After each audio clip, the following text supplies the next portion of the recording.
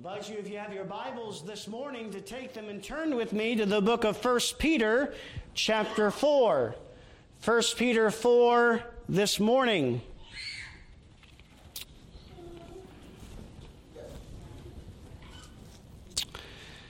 We're in 1 Peter 4 this morning.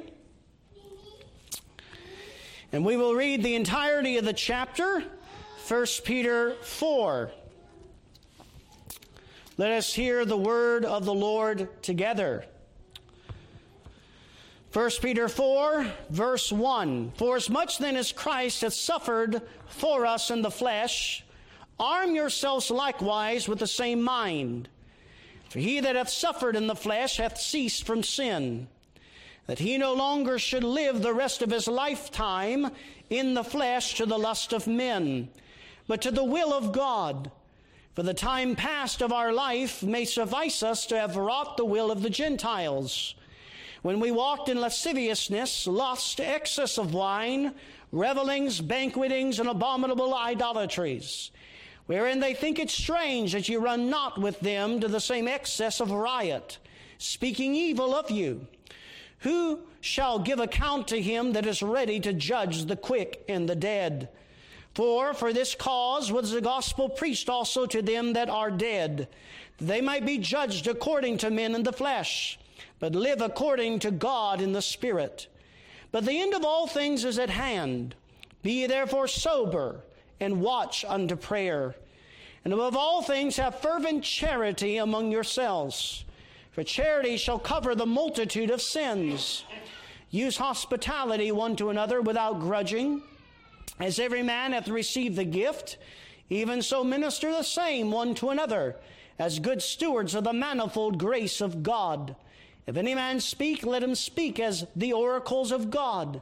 If any man minister, let him do it as the ability which God giveth, that God in all things may be glorified through Jesus Christ, to whom be praise and dominion forever and ever. Amen. Beloved, think it not strange concerning the fiery trial which is to try you, as though some strange thing has happened unto you. But rejoice inasmuch as ye are partakers of Christ's sufferings, that when his glory shall be revealed, ye may be glad with exceeding joy. If ye be reproached for the name of Christ, happy are ye, for the Spirit of glory and of God resteth upon you. On their part he is evil spoken of, but on your part he is glorified. But let none of you suffer as a murderer, or as a thief, or as an evildoer, or as a busybody in other men's matters. Yet if any man suffer as a Christian, let him not be ashamed, but let him glorify God on this behalf. For the time is come that judgment must begin at the house of God. And if it first begin at us, what shall the end be of them that obey not the gospel of God? And if the righteous scarcely be saved, where shall the ungodly and the sinner appear? Wherefore let them that suffer according to the will of God commit the keeping of their souls to him, and well-doing as unto a faithful Creator. Amen. We trust that God will add his blessing to the reading of his own holy, inerrant, and infallible word. Let's pray together. Our Father in heaven, God, I come before you this morning recognizing my total inadequacy. God, recognizing my total inability to preach thy word apart from thy Holy Spirit. And God, I pray that thou wouldst cleanse me and wash me. And God, that thou wouldst fill me afresh and anew with that Holy Ghost power from heaven. God, I need that unction, that function of the Spirit that makes all the difference. God, it is the anointing that makes all the difference today. And God, I pray, oh God, that I would know something of the anointing of the Holy Spirit. The God, that as the word of God is ministered, the God, that we would smell the scent of the rose of Sharon today, the lily of the valley, the plant of renown.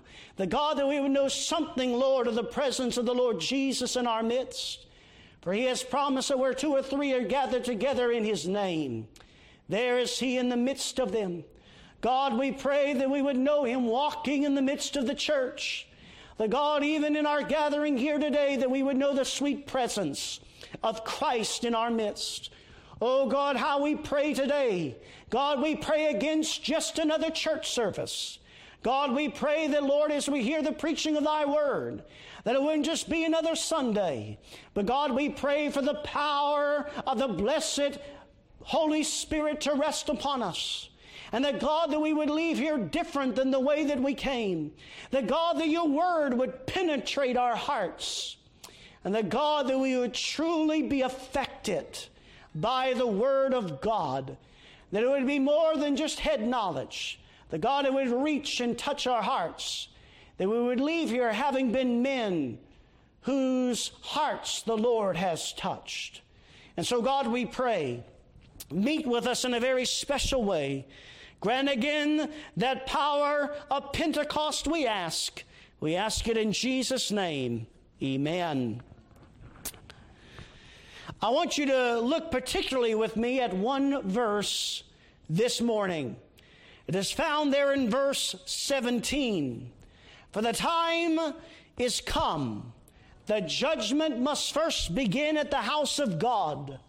And if it first begin at us, and here's our text, it is this question: what shall the end be of them that obey not the gospel of God? A very sober question this morning. It is an undeniable fact that 1 out of 1 people will die. It's not a question this morning of if you will die, but when. The question this morning is, are you ready for that day? And in particular, we want to consider the end of the ungodly. Notice with me again our text. What shall the end be of them that obey not the gospel of God? It is what is done with the gospel that ultimately determines the destiny of a man. Whether you go to heaven or hell is a matter that is wrapped up in the gospel. And those who call upon Christ by means of the effectual call of God will land in heaven. But those who turn a deaf ear to the gospel and do not repent and believe will land themselves in hell. This morning I want to bring the message: count the cost of being lost. Count the cost of being lost. My friend, you and I need to count the cost today of rejecting the gospel. My friend, if you die in your lost condition, it will cost you for all of eternity. My friend, you need to hear the words of Christ. For what shall it profit a man if he shall gain the whole world and lose his own soul? There is a high cost of being lost. And is this a price you are willing yourself to pay? So what shall the end be of them that obey not the gospel of God? Consider first of all with me, therein, number 1, will be hell. This is a word that strikes fear in the hearts of men and women, boys and girls all across the world, or it used to. I want you to consider with me the reality of this place called hell. In our scripture reading earlier, we read from Luke 16, and I want you to turn back there with me to Luke 16. And I want you to consider with me the reality of hell. Luke 16 and verse 22, the scripture says, "And it came to pass that the beggar died and was carried by the angels into Abraham's bosom. And the rich man also died and was buried. And in hell he lifted up his eyes, being in torments, and seeth Abraham afar off, and Lazarus in his bosom." Note, this man was buried. And as soon as he was buried, as soon as his spirit departed from his body, he was in this place that is described to us as hell, being in torments. But however, today many deny the reality of a place of conscious torment of the damned. Even so-called Protestants deny a place of everlasting punishment. They are just like the Jehovah Witnesses and the Seventh-day Adventists that deny eternal punishment. But some feel that hell is merely a state of mind. Some people would say to you and I today that we are living in hell. And people have used that phrase, well, it's like going through hell. And they have the idea that that is where they are today. Look, Pastor, look at our politics. Look at what's going on in our world. Look at the decline of where we are. This is hell upon earth. And they have the idea that hell is simply a state of mind and is not a real place that people go to after death. Many times the lost trivialize hell by simply reducing it to a cuss word. And you and I have heard it. We have heard people in their profanity and their vulgarity and their anger spewing out this word hell with a bunch of other profanity. One writer said, the use of the word hell lightly may be a half-hearted human attempt to take the concept lightly or to treat it as in an amusing way. We tend to joke about things most frightening to us in a futile effort to declaw and defang them, reducing their threatening power. And this is what many people do. They just simply throw the word around, and they're joking about something that inwardly inside terrifies them, that they might end up in such a place. They will learn, as Adrian Rogers said, that you can laugh your way into hell, but not out of it.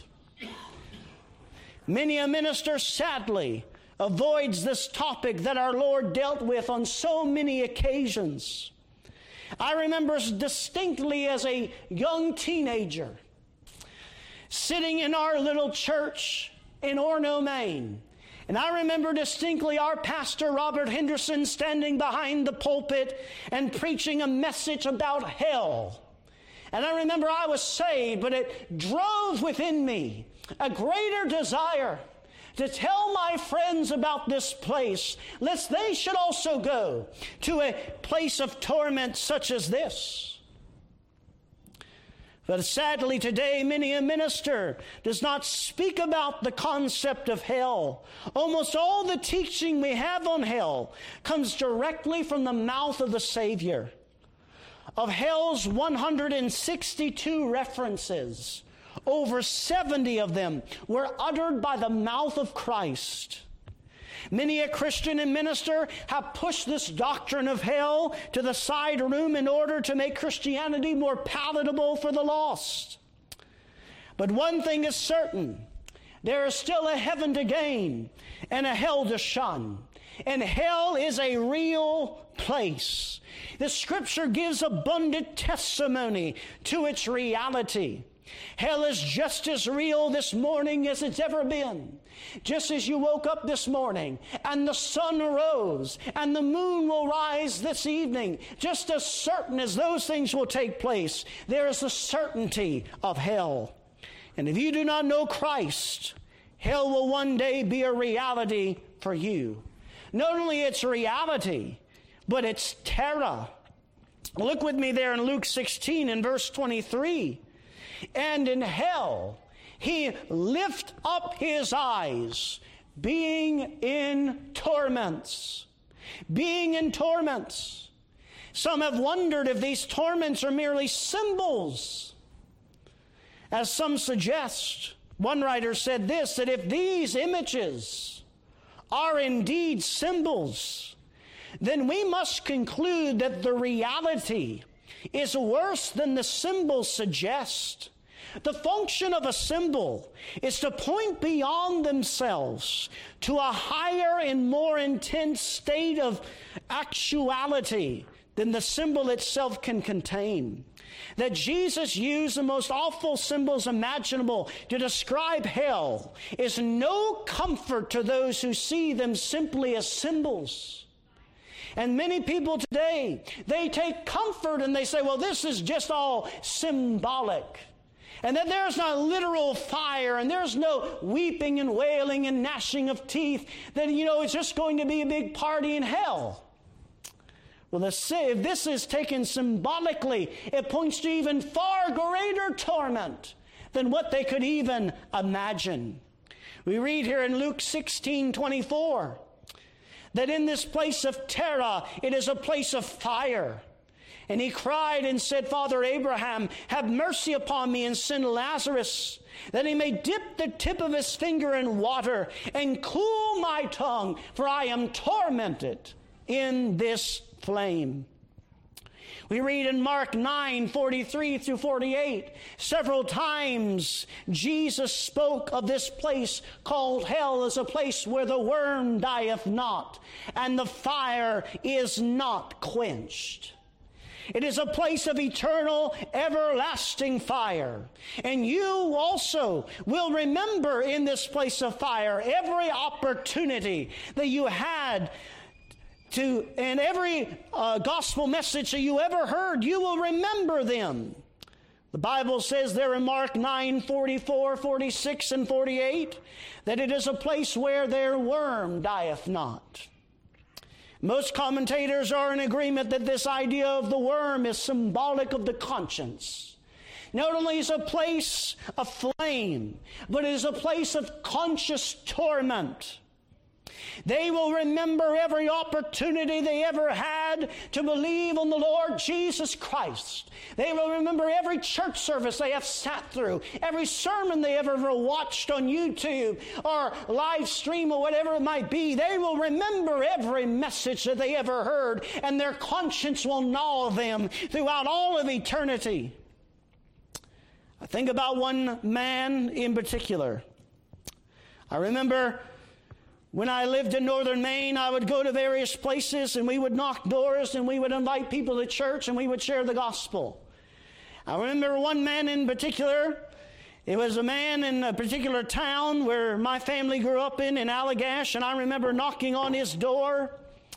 And he was known as being a drug dealer in that particular area. He was a middle-aged man, very thin, walked into his house. It smelled like pot as you walked through the house, and I remember sitting on his couch, and I remember sharing with him my testimony. I remember sharing with him the gospel of Jesus Christ. And I remember after I got done, he said to me, John, do you see that cat right there? I said, yes, sir, I see that cat. He said, there's no difference between me and that cat. When I die, I'm going to the same place that cat is, right down into the ground. I will return to dust.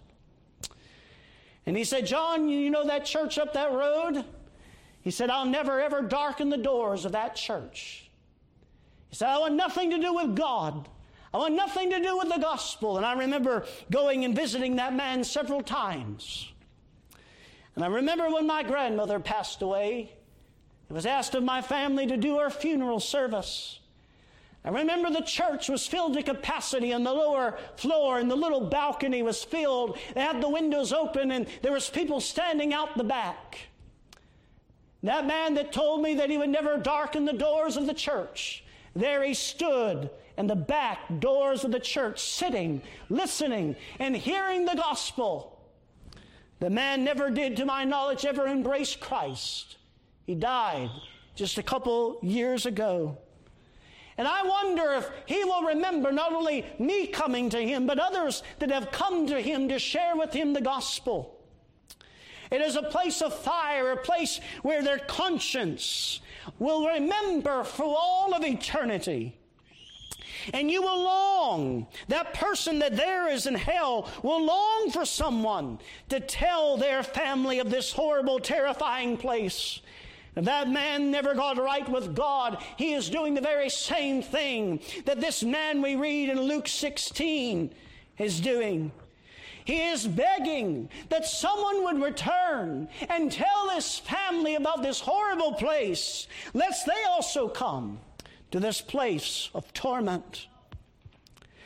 This place is a place of fire. It is a place of conscious torment. But all the senses also will be functioning in this place of hell. We read that there is sight. In Luke 16:23, he saw Abraham afar off and Lazarus in his bosom. He saw the others in torment. We read not only taste but sight, but also taste in Luke 16:24. He said that he may dip the tip of his finger and cool my tongue, for I am tormented in this flame. He just wanted a drop of water. It is a place of sound. In Luke 16:22 through 31, we read that there is a conversation taking place. But he also heard the cries of the damned, for Jesus said in Matthew 13:42, that it is a place of weeping and wailing and gnashing of teeth. It is a place of touch where you will be able to feel. For he was tormented in this flame. As we speak about the terror of hell, it's not just those things. But some people say, well, that's not too bad because God won't be there. And you maybe heard that preached. And your times hearing people preach about hell, you will hear them say that it's a place of the absence of God. But that is not true, my friend. Hell is a place where God's eternal wrath abides. One writer said, a breath of relief is usually heard when someone declares hell is a symbol for separation from God. To be separated from God for eternity is no great threat to the unrepentant person, the ungodly one, nothing more than to be separated from God. Their problem in hell will not be separation from God. It will be the presence of God that will torment them. In hell, God will be present in the fullness of his divine wrath. He will be there to exercise his just punishment over the damned. They will know him as an all-consuming fire. Revelation 14:10 through 11 says, and the smoke of their torment ascended up forever into the very presence of the Lamb. Some will look at this and they will say, well, this is cruel, an unusual punishment. Why? How could God do such things? How could God send someone to a place of such torment? It is cruel and unusual punishment. But is it possible for God to be cruel? What is cruelty? Cruelty is inflicting more punishment than is deserved. Cruelty, therefore, is unjust. But you and I know that God is incapable of being unjust. The judge of all the earth will do right. Not only is hell a reality, but its torments are a reality. You need to count the cost today. Will you still turn a deaf ear to the gospel in light of the fiery hell to come? Even in hell, a person will not be able to escape the presence of God. What shall the end be of them that obey not the gospel of God? Well, first it is hell. Second, what shall the end be of them that obey not the gospel of God? The judgment. Hell is not the final end for the Christ rejecter, and that abode of Hades, that is not the final end. There is a great tribunal to come. The only reprieve from hell that the lost will ever have, if you can even call it a reprieve, is their being called to the general judgment of all men. I want you to consider with me this judgment, its personality. Who will be the judge of the wicked on that day? It will be none other than Jesus Christ. Look with me in John 5, in verse 22. In John 5:22, the scripture says, for the Father judgeth no man, but hath committed all judgment unto the Son. Verse 27, and he hath given him authority to execute judgment also, because he is the Son of Man.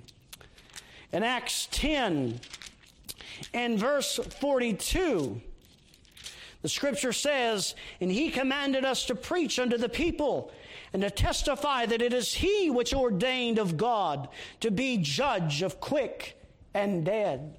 Who will be the judge of those that were in Hades? It is none other than Jesus Christ.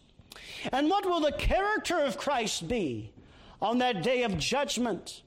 Well, we read in Matthew 25:31 that he will come in mighty glory with all his angels to sit upon the throne of his glory. And what will he be like? He will be like what we find in Revelation 1:12 through 18, whose eyes are as the flame of fire, and his head like white wool, and his mouth like the sound of many waters. And that is the one that they will stand before on that judgment day.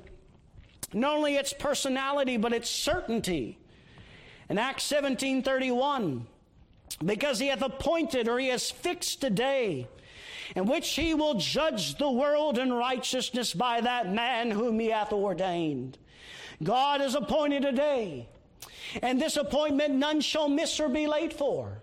Those that are there in hell today, those that are there in Hades, they will one day be delivered up, and they will stand at the judgment bar of God, and it is a judgment day they will not miss. We read in Revelation 20, turn there with me, about this judgment of all mankind. In Revelation 20, in verse 11, Scripture says, and I saw a great white throne, and him that sat on it, from whose face the earth and the heaven fled away, and there was found no place for them. And I saw the dead, small and great, stand before God, and the books were opened. And another book was opened, which is the book of life. And the dead were judged out of those things which are written in the books according to their works. And the sea gave up the dead which were in it, and death and hell delivered up the dead which were in them, and they were judged every man according to their works. Do you see it there in verse 13? That death and hell will deliver up their dead before the very judgment of God. Those that are there in Hades will one day be brought before the very judgment bar of God, and they will give an account of their life, and they will be judged by the books that are open, and their name will not be found there. And we will see what will happen if their name is not found in just a moment. Its personality, its certainty. With this day of judgment, consider with me as well its equity. All the ungodly will be judged fairly on that day. They will be judged by the books and by their works. The sinner will receive exactly what they deserve. There is a real judgment by a real judge coming. And if you arrive at the judgment having come from hell, you will arrive naked, destitute, and guilty. You will stand before the one whose eyes are as a flame of fire. And there will be nowheres to hide on that final day of judgment. And worst of all, your name will not be found written in the book of life. And you will not be permitted to enter the glory of the Lord. My friends, we must count the cost. Are we willing to die in sin and then bust hell wide open and then stand before the perfect Son of God, naked and undone? This is the cost of rejecting the gospel, and this is the cost of spurning the Son of God. As far as to my knowledge, all of us that are here gathered, we are believers in the Lord Jesus Christ. But I pray that it would strike within you a desire to tell others of this place of torment. It is a place, what shall the end be of them that obey not the gospel of God? Hell and the judgment. But last of all, what shall the end be of them that obey not the gospel of God? It is the lake of fire. Look with me in Revelation 20, verse 14 and 15. And death and hell were cast into the lake of fire. This is the second death. And whosoever was not found written in the book of life was cast into the lake of fire. Those who are found wanting in the day of judgment will be cast into the lake of fire. And this word cast means to throw with great force. It is as if heaven will be glad to be rid of the wicked's existence on that day of judgment. And who will be the ones that will cast them into this lake of fire? Well, Matthew 13, 41 and 42 says that at the end of the age, the angels shall gather together the wicked, and they will cast the wicked into a furnace of fire. That is the lake of fire. It is the angels that will pick up these men, and they will cast and throw them and hurl them into this lake of fire. It is mentioned twice in Matthew 13. Matthew 13, 41 and 42, and Matthew 13, 49 and 50. The final end of those who obey not the gospel of God is this place of everlasting, eternal punishment. And they will abide where the devil, the Antichrist, and the false prophet, and the fallen angels are throughout all of eternity. This place, Christ said, was prepared for the devil and his angels, but lost man will have his part in it. The lake of fire and judgment is forever. There's no annihilation of the sinner. There was a well-known Protestant preacher by the name of John Stott. I'm sure you've heard of him. But he also believed in annihilation. And what he believed is in this passage in Revelation 20, that when the ungodly are finally cast into the lake of fire, that they are annihilated and they fade out of existence. My friend, that would be a gift to the unbeliever, to be able to fade out of existence. But just as certain as the righteous will enter in to the glories of their Lord and forever be with Him throughout all of eternity, so the unrighteous, the ones that have not fixed their hope on the living God, will be in a place of everlasting torment forever and ever. Look with me in Matthew chapter 25, and I want to show you this verse that teaches that very clearly. In Matthew 25, the very last verse, verse 46, it states this: "And these shall go away into everlasting punishment, but the righteous into life eternal." What is the context of this? Well, the context of this is the judgment. Verse 31, "When the Son of Man shall come in His glory, and all the holy angels with Him, then shall He sit upon the throne of His glory, and before Him shall be gathered all nations, and He shall separate them one from another, as a shepherd divideth the sheep from the goats. And He shall set the sheep on His right hand, but the goats on His left. And these that are the goats will go away into everlasting punishment, in contrast with everlasting righteousness. Just as you and I will enjoy the bliss of heaven forever, they will be in the presence of the wrath of God throughout all of eternity. And there is no second chance. There is no get out of hell free card. There is no escaping this place. Jonathan Edwards said that wicked men will hereafter earnestly wish to be turned to nothing and forever cease to be, that they may escape the wrath of God. My friends, we must count the cost. The final end of the Christ rejecter is dwelling in the presence of God's eternal wrath. Will this be your end? It does not have to be, because today is the day of salvation. Today the Savior says to you, "Come to me, all ye that labor and are heavy laden, and I will give you rest." Today the gates of paradise are swung wide open upon their hinges to whosoever will believe. So today cast yourself at the feet of the Savior while there is mercy. Call upon the name of the Lord, and you shall be saved. The only way to flee from the wrath to come is to flee to the one who absorbed the wrath of God for His elect. Lay down your arms of rebellion. Come to Jesus, who is mighty to save. The cost is too great to die without Christ. What shall the end be of them that obey not the gospel of God? hell, Hades, there's the judgment, and there is the lake of fire. So come to him today, and come to him now. You say, well, I'm a great sinner, and he will not take me.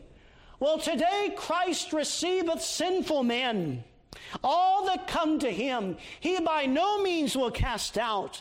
Today you could leave this place knowing that you will land in heaven and not land in hell. What a glorious thing. But what about those of us that are saved?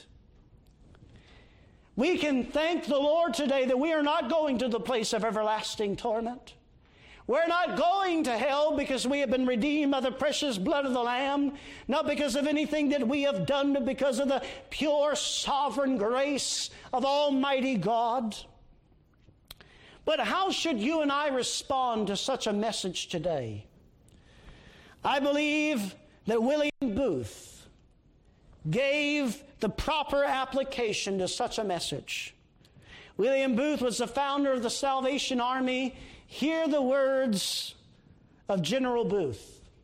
He said this, "Put your ear down to the Bible and hear him bid you go and pull sinners out of the fire of sin.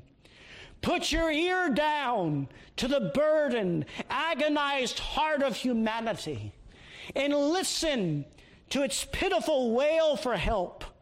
Go and stand by the gates of hell and hear the damned entreat you to go to their Father's house and bid their brothers and sisters and servants and masters not to come there. Then look Christ in the face, whose mercy you have professed to obey, and tell him whether you will join heart, soul, body, and circumstances in the march to publish his mercy to the world." Friend, I don't know more convicting words that I could end with than those words to us this morning. To put our ears to the very gates of hell, to hear the cry of the damned, and to go out into the world and tell them that there is a Savior that saves from sin. May God help us and guide us in these days to be a Savior and to speak of the Savior and to reach to save people out of the fires of hell. Let's pray. Father, we thank you for your word. God, we thank you for the truth of it. God, your word is convicting. And God, this isn't one of those messages that we hear and we stand and we shout and we say amen, hallelujah, praise the Lord. But God, we can say thank you, Lord, for not sending me to hell.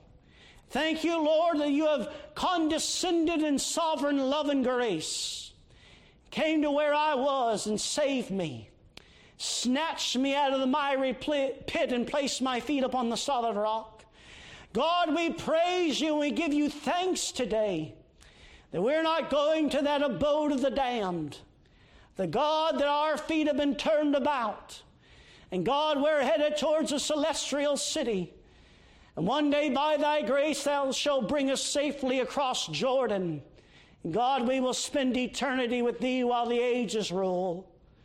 But God, we heed the words this morning by General Booth about putting our ears down to the Bible, putting our ear to the very threshold of the gates of hell, and hearing the cries of the damned. Oh God, you have commanded us, go ye into all the world and preach the gospel to every creature.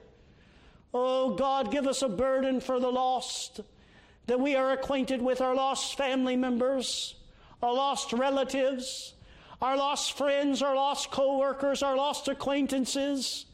That God, that after hearing such a message, that God, that you would break our hearts, and that God, that we would see that their end is real, that hell is real, that there is a real place of everlasting conscious torment. that they will spend if they do not know Christ. Help us to be faithful in our witness and our testimony. For God, we ask all of it in Christ Jesus' name. Amen.